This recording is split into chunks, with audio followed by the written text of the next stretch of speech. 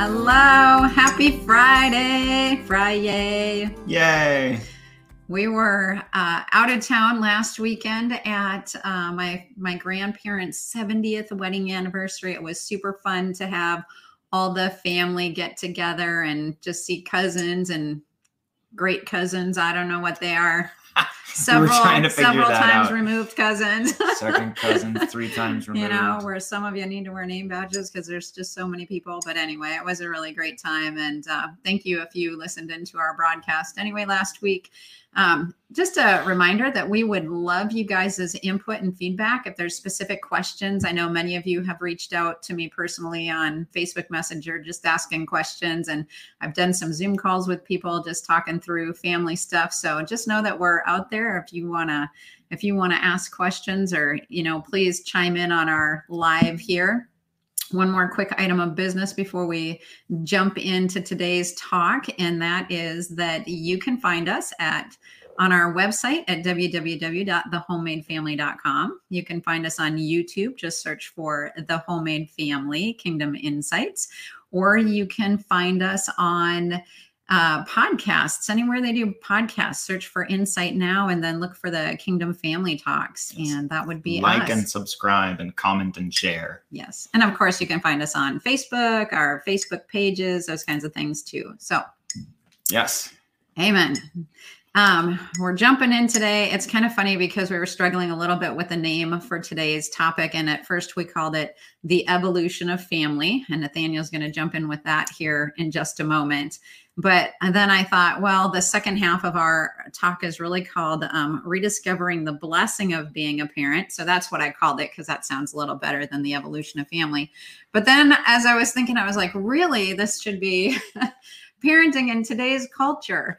So I don't know if you guys have ever been to another nation, but before Nathaniel and I were married, I traveled a lot. I went to India, to Tanzania, to Costa Rica, several times to Mexico, all over in different places there. And then we've even been to places since we've been married, like Ireland and Germany and England. And anyway, so when you go to another culture, when you travel to another nation, you are all of a sudden hit with something called culture shock.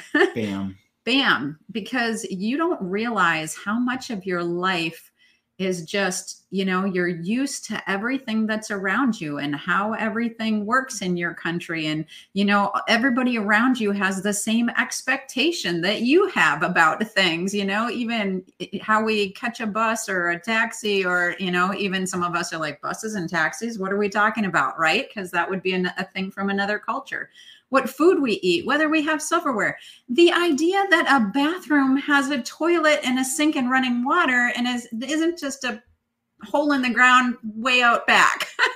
There's things about our culture that we just have expectation of. Yeah. And family is actually one of those things that we have expectation of.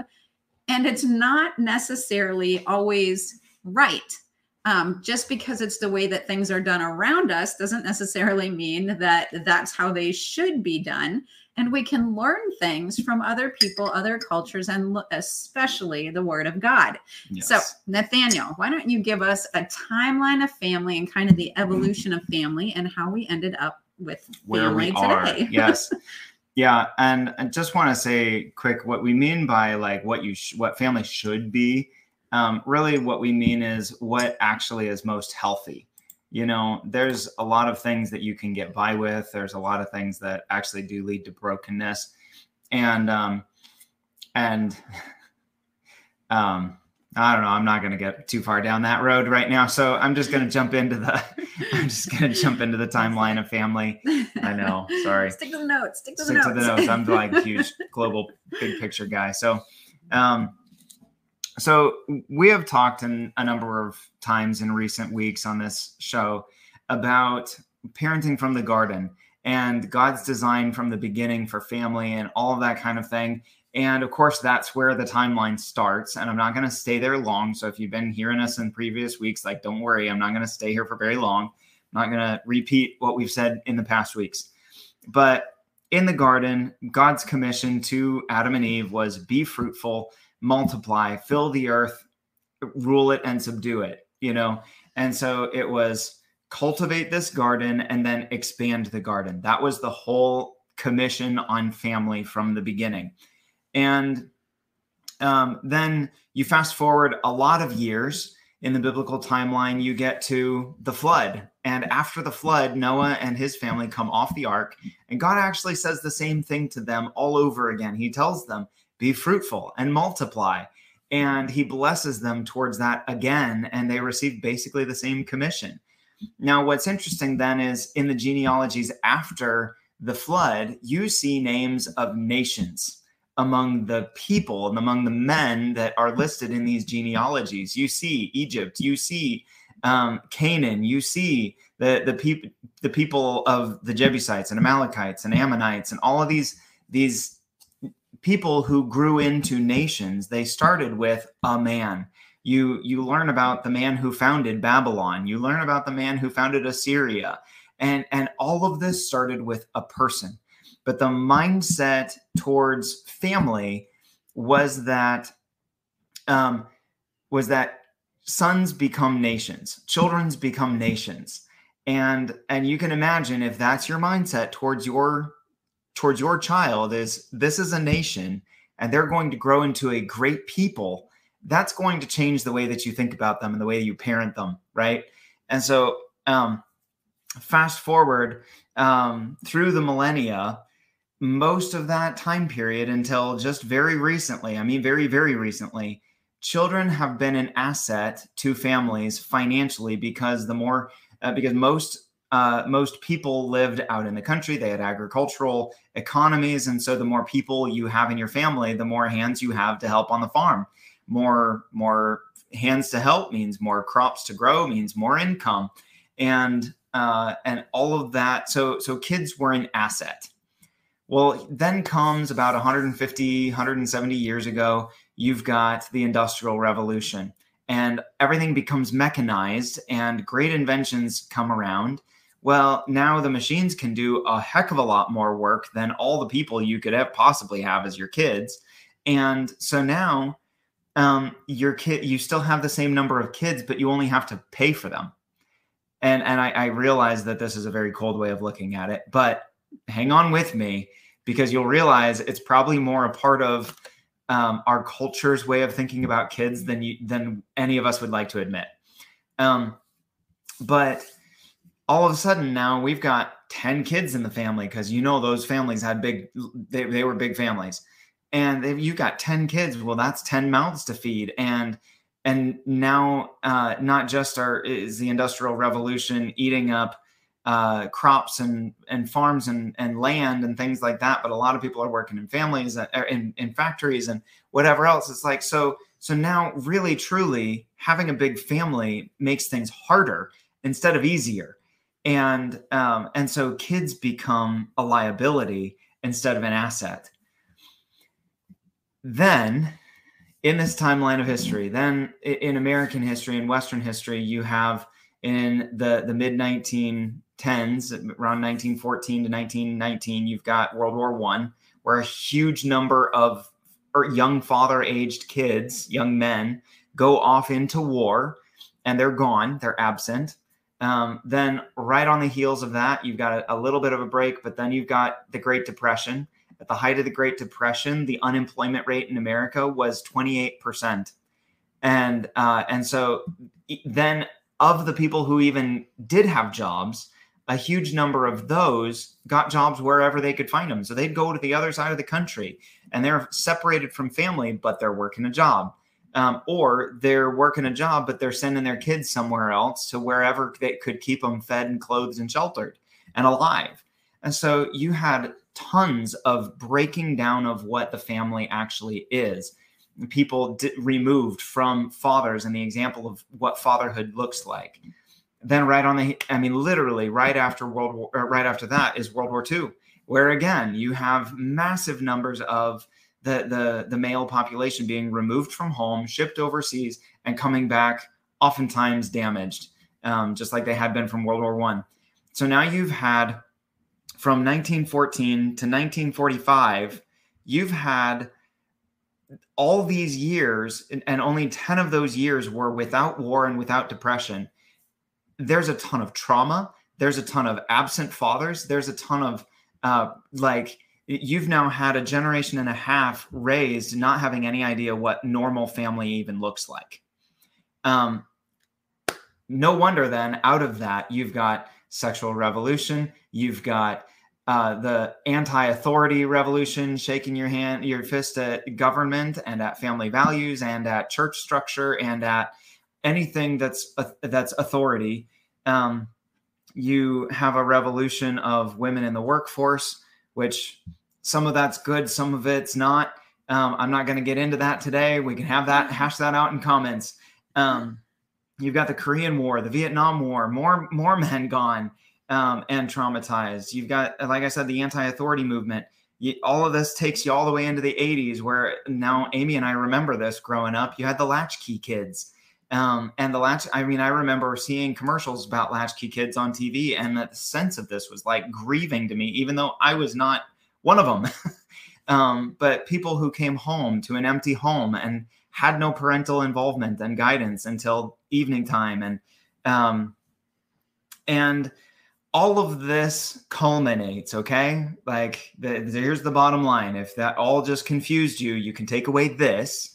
The bottom line is we have now had over 100 years of disrupted and traumatized family experience in America.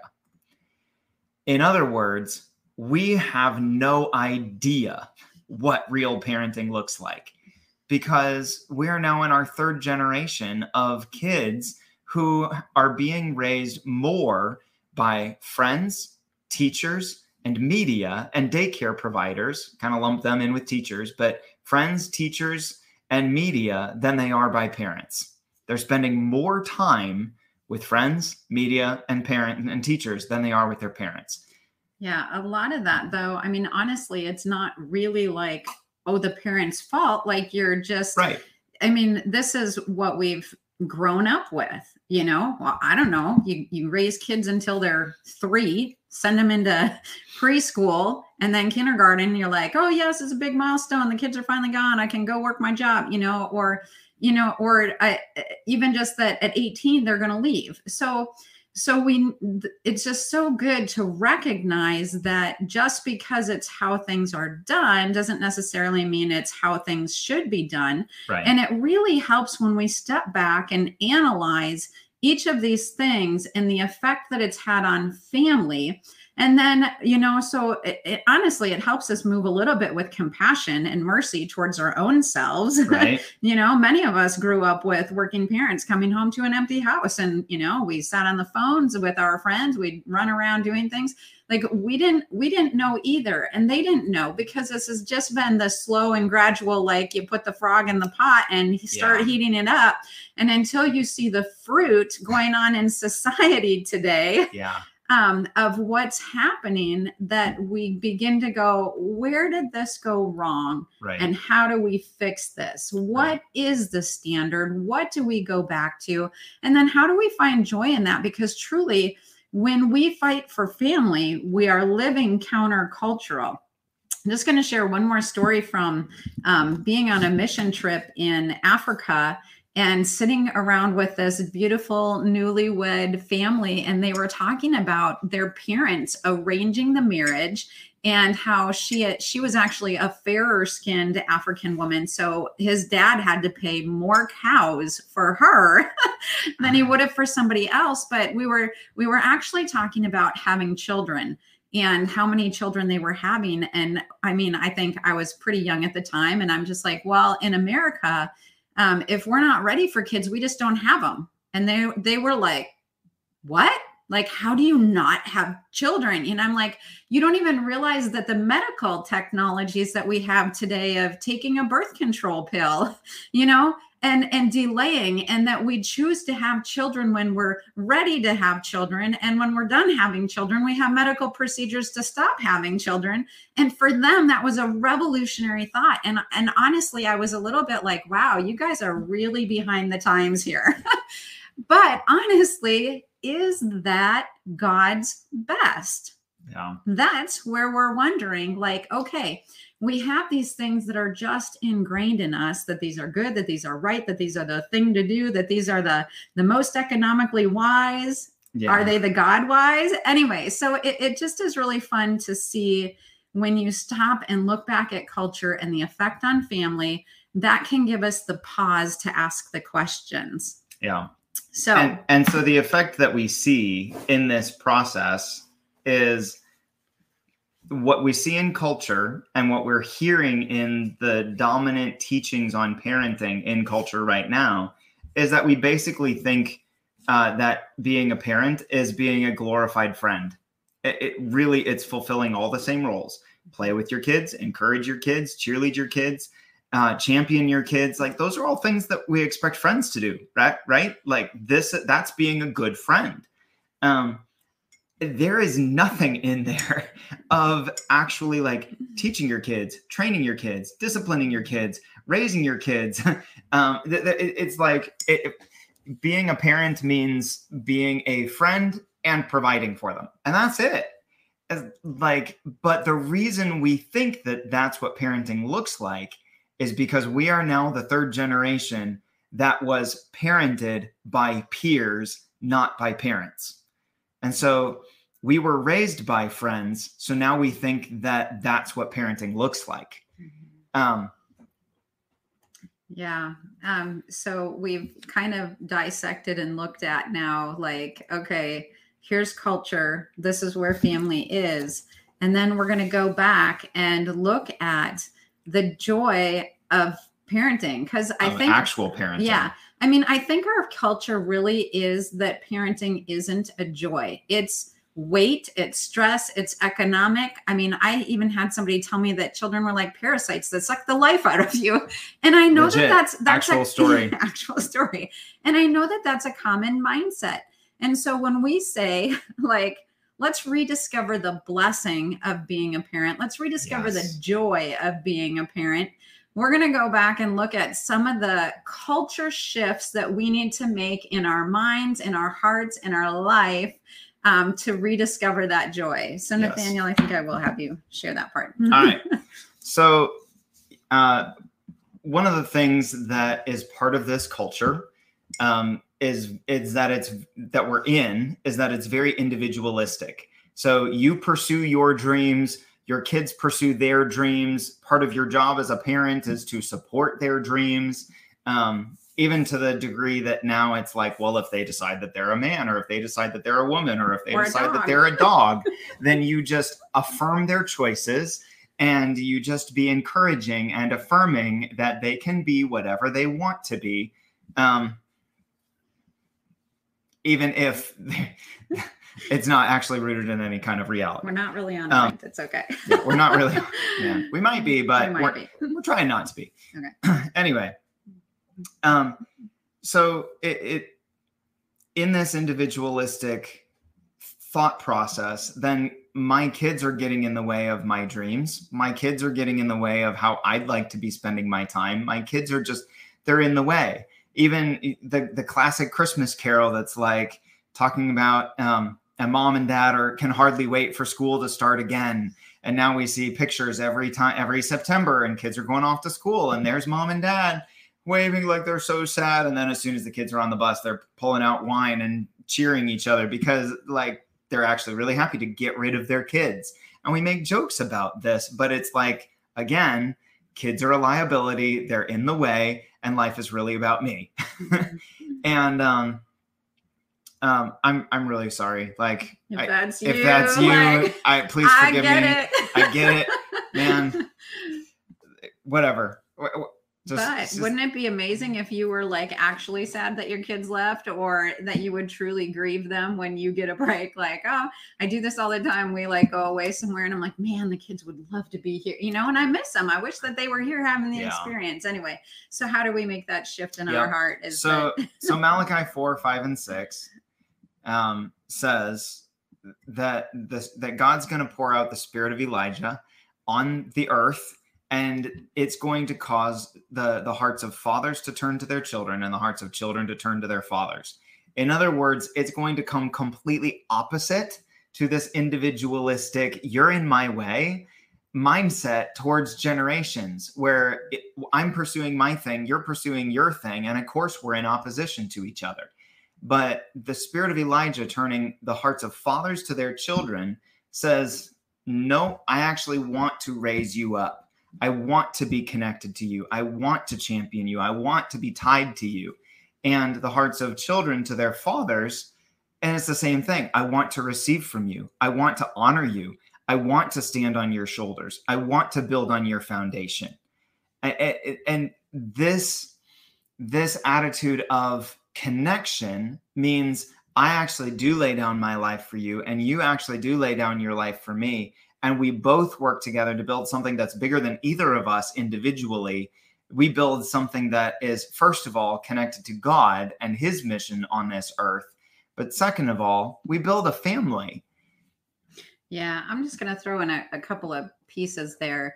One is that the book of Acts, which is repeating Joel, is that at the outpouring of the Holy Spirit, it says that old men will dream dreams and young men will see visions, or maybe it's the other way around. But it connects this where there's a man with a dream, but he's not building. It's going to take the next generation to share, or the one with the vision to complete that old man's dream. And it's like, there's more in each and every one of our hearts than we can ever complete in our own season. And so it's going to take that next generation and connecting our vision and our dream with their hearts and their vision to be able to accomplish the things that the Lord has put in us.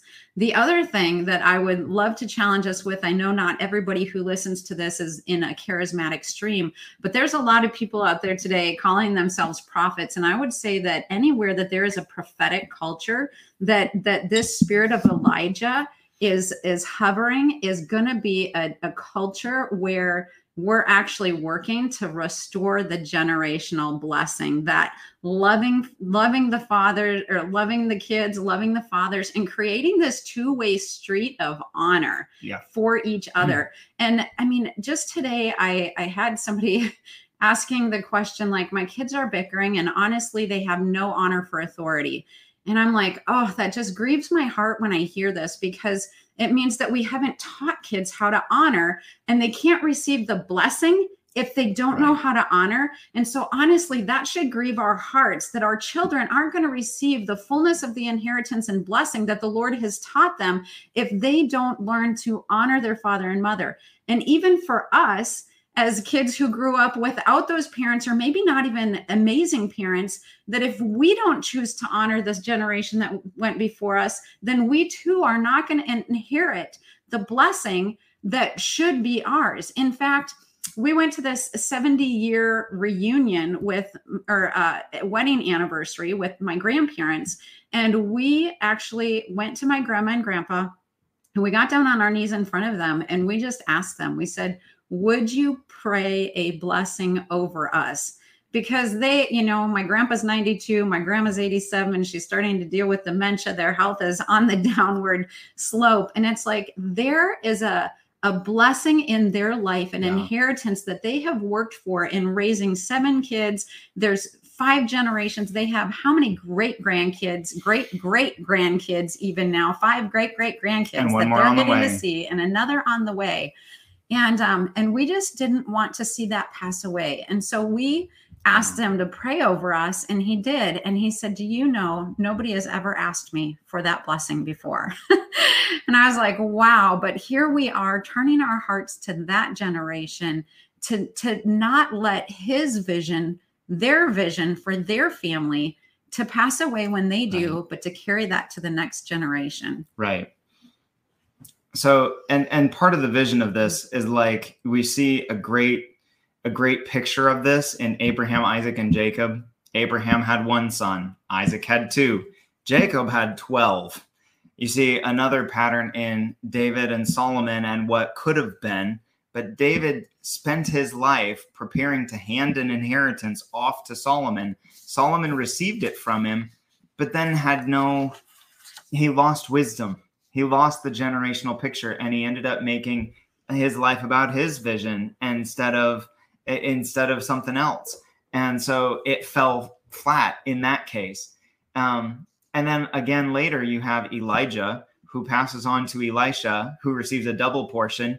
And then Elisha, it's like Elisha is looking for somebody to hand off the spiritual inheritance to. And his servant's name means Valley of the Visionaries. Like if there was ever a guy named to be a prophet, it's got to be that guy. But he didn't have the character to receive it. Every time Elisha tries handing it off, he keeps failing these character tests. And he ends up dying with the grace of God still on his body to such a powerful degree that sometime later, a man is being buried near his tomb, and a raid from a neighboring nation comes in and begins raiding. So the people digging the man's grave just chuck him into Elisha's grave, save time.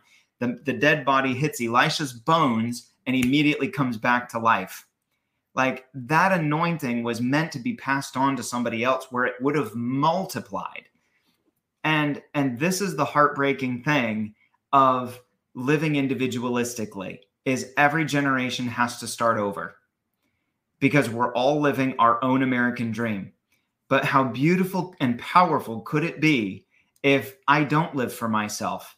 I will tie myself to a previous generation's dream, ask God to give me vision to know how to achieve it, and I build on what they started. Then I raise up my kids to do the same thing with me. And generation after generation, we actually build something that grows.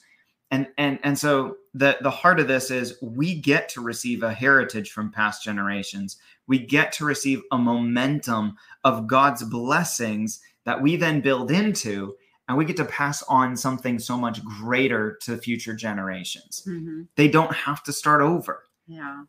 And what if we could build things in our life, like businesses or ministries or things where we can actually raise our kids up and put each of them into a position within that they're not having to start over with hundreds of thousands of dollars in debt going to college, but rather it's like, hey, I'm going to take over my parents' business. I'm going to move into this position to help them.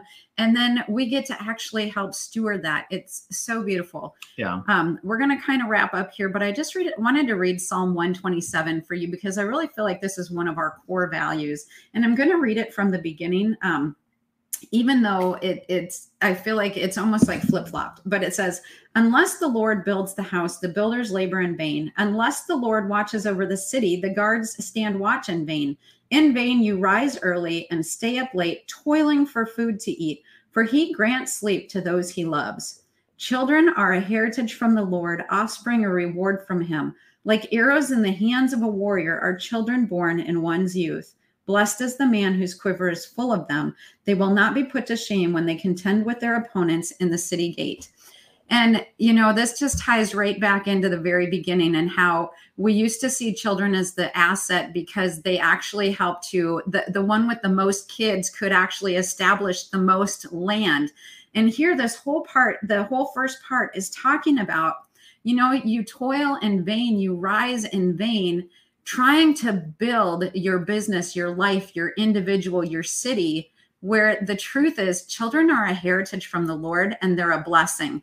And you're not going to be put to shame in the city gate or the place of business when your quiver is full of children. So really, you aren't going to be in lack if you have more kids. You're not actually going to have liability. He's saying that when you have children, they're actually going to bring a benefit and a blessing to your life. And in fact, that they are the key. They are the key to those things you're desiring and trying to build. They are the key to that. Yes. I mean, I just sat down yesterday for some just personal time of journaling. And I was like, I want this, like the things that I feel like I have passion. And I'm like, how do I fit this, and this all together in one thing? Well, I can't, but I can raise up all my little arrows to send them into these spheres so that I can have influence into those spheres through what I am pouring into the life of my children. Yeah. And that is how we build the family business and grow in that blessing and reward. Yeah. So just to leave us with a wild and crazy thought, this is a very countercultural vision that I'm not even necessarily casting as a recommendation because I haven't gotten my mind wrapped around it fully yet either. But I just want to plant this as a seed and see what God starts to do with it. And I want you to explore this hypothetical situation with me. So let's just say that for our family, using our family as an example, we have 5 kids. Let's just say hypothetically that each of them averages 5 kids apiece. Some have more, some have less, whatever, but they average 5 apiece. We now have 25 grandkids. Now, let's just say, again, hypothetically, that each of those 25 grandkids averages 5 kids apiece. We have 125 great grandkids, 25 grandkids, all the spouses plus kids plus spouses. Our family is now somewhere around 170, 180 people. Let's go one step further to say that we all choose to stay planted in the same locality, the same region, same city even. We choose to not pursue the best job, the best economic opportunity that presents itself in Houston or Colorado or Tennessee or whatever it is. We just choose to stay planted and keep cultivating our city. And we build family, we build our community, and we trust God to take care of us. Obviously not assuming that everybody stays put, but let's just say most of us do. Imagine being in a community with 150-ish people, all in the same family, all sharing the same values, the same mission, the same purpose. Like, I don't know about you in your city, but I don't think there's 150 people in our city all trying to accomplish the same thing at all. And so what if we were the ones then, I mean, if you did that for one more generation, now we're like 650, 625, whatever, like it multiplies so fast. And all of a sudden we become the major influence in a region. We become the ones running the city council. We become the ones on the school board. We become the ones running the businesses and being the good employees and the good employers. And literally we're discipling the city by being the city and being the major gravitational influence in that place. Like, it's radical. It's so countercultural to what we have ever known.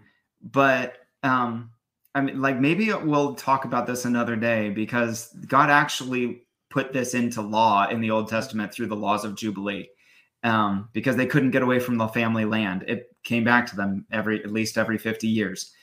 So I don't know, like, is this actually part of God's plan to disciple the world? Is family that just stays put and pours into family that then builds community that then disciples the world? I think it might be. Yeah. You know, I feel like that this is a countercultural thought. And at the same time, I feel like there's these thoughts and questions like, man, that's big. How do I accomplish that? And I really believe that if you just turn your heart to God and say, you know what, God, I feel like I've put my family on hold, or I've just been doing what I feel like I can to survive. But really, I want something more for my family. And just invite them to come in and to work in your family, that He will actually create those better relationships, that love and longing for generations. And then, you know what, even go back to your parents and give them a thank you note for taking care of you. When it's amazing what you can unlock when you choose to honor even somebody who hasn't necessarily deserved your honor, that when you show that to somebody else, like your kids, all of a sudden it will open this grace that they will begin to honor you. It's true. Even if you don't tell them about it, because it's a spiritual principle. Right. You know, true. like, stuff happens with those things. So let us just pray for you, for grace, for questioning culture, and for heart for family, and for seeing the generation. So yeah. Lord Jesus, I just lift up every parent who is listening today. God, that if this feels weighty, if this feels like an impossible task, Lord, I pray that you would come alongside and lift that burden. Lord, that you would put deep in our hearts that longing for the generational peace, Lord God, honor towards parents and honor towards children. And Daddy, I pray for a godly authority to come upon these parents, that they truly are the captain at the helm of the ship, and that they are setting the course and direction for their families and their family line, for their children and their grandchildren after them. And Lord, that you would endow them with wisdom and with courage and boldness. And Lord, I just pray for an awakening and for eyes to be open to what is happening in culture around us, that we would be able to question what's going on, and is this the best? And just because this is how it's done, is that the right thing to do, Lord? And for courage to step outside of the current of culture to establish a new beachhead in society, in their city, in their family, to really drive that stake in the ground and say, no, as for me and my house, we will serve the Lord. Yeah. And Daddy, that today just new things are being birthed in Jesus' name. Amen. Amen. Amen. All right, you guys, we will see you next week, Friday, the same time, the same place. And go ahead and share with friends if this was impactful for you. Yep. God bless you guys.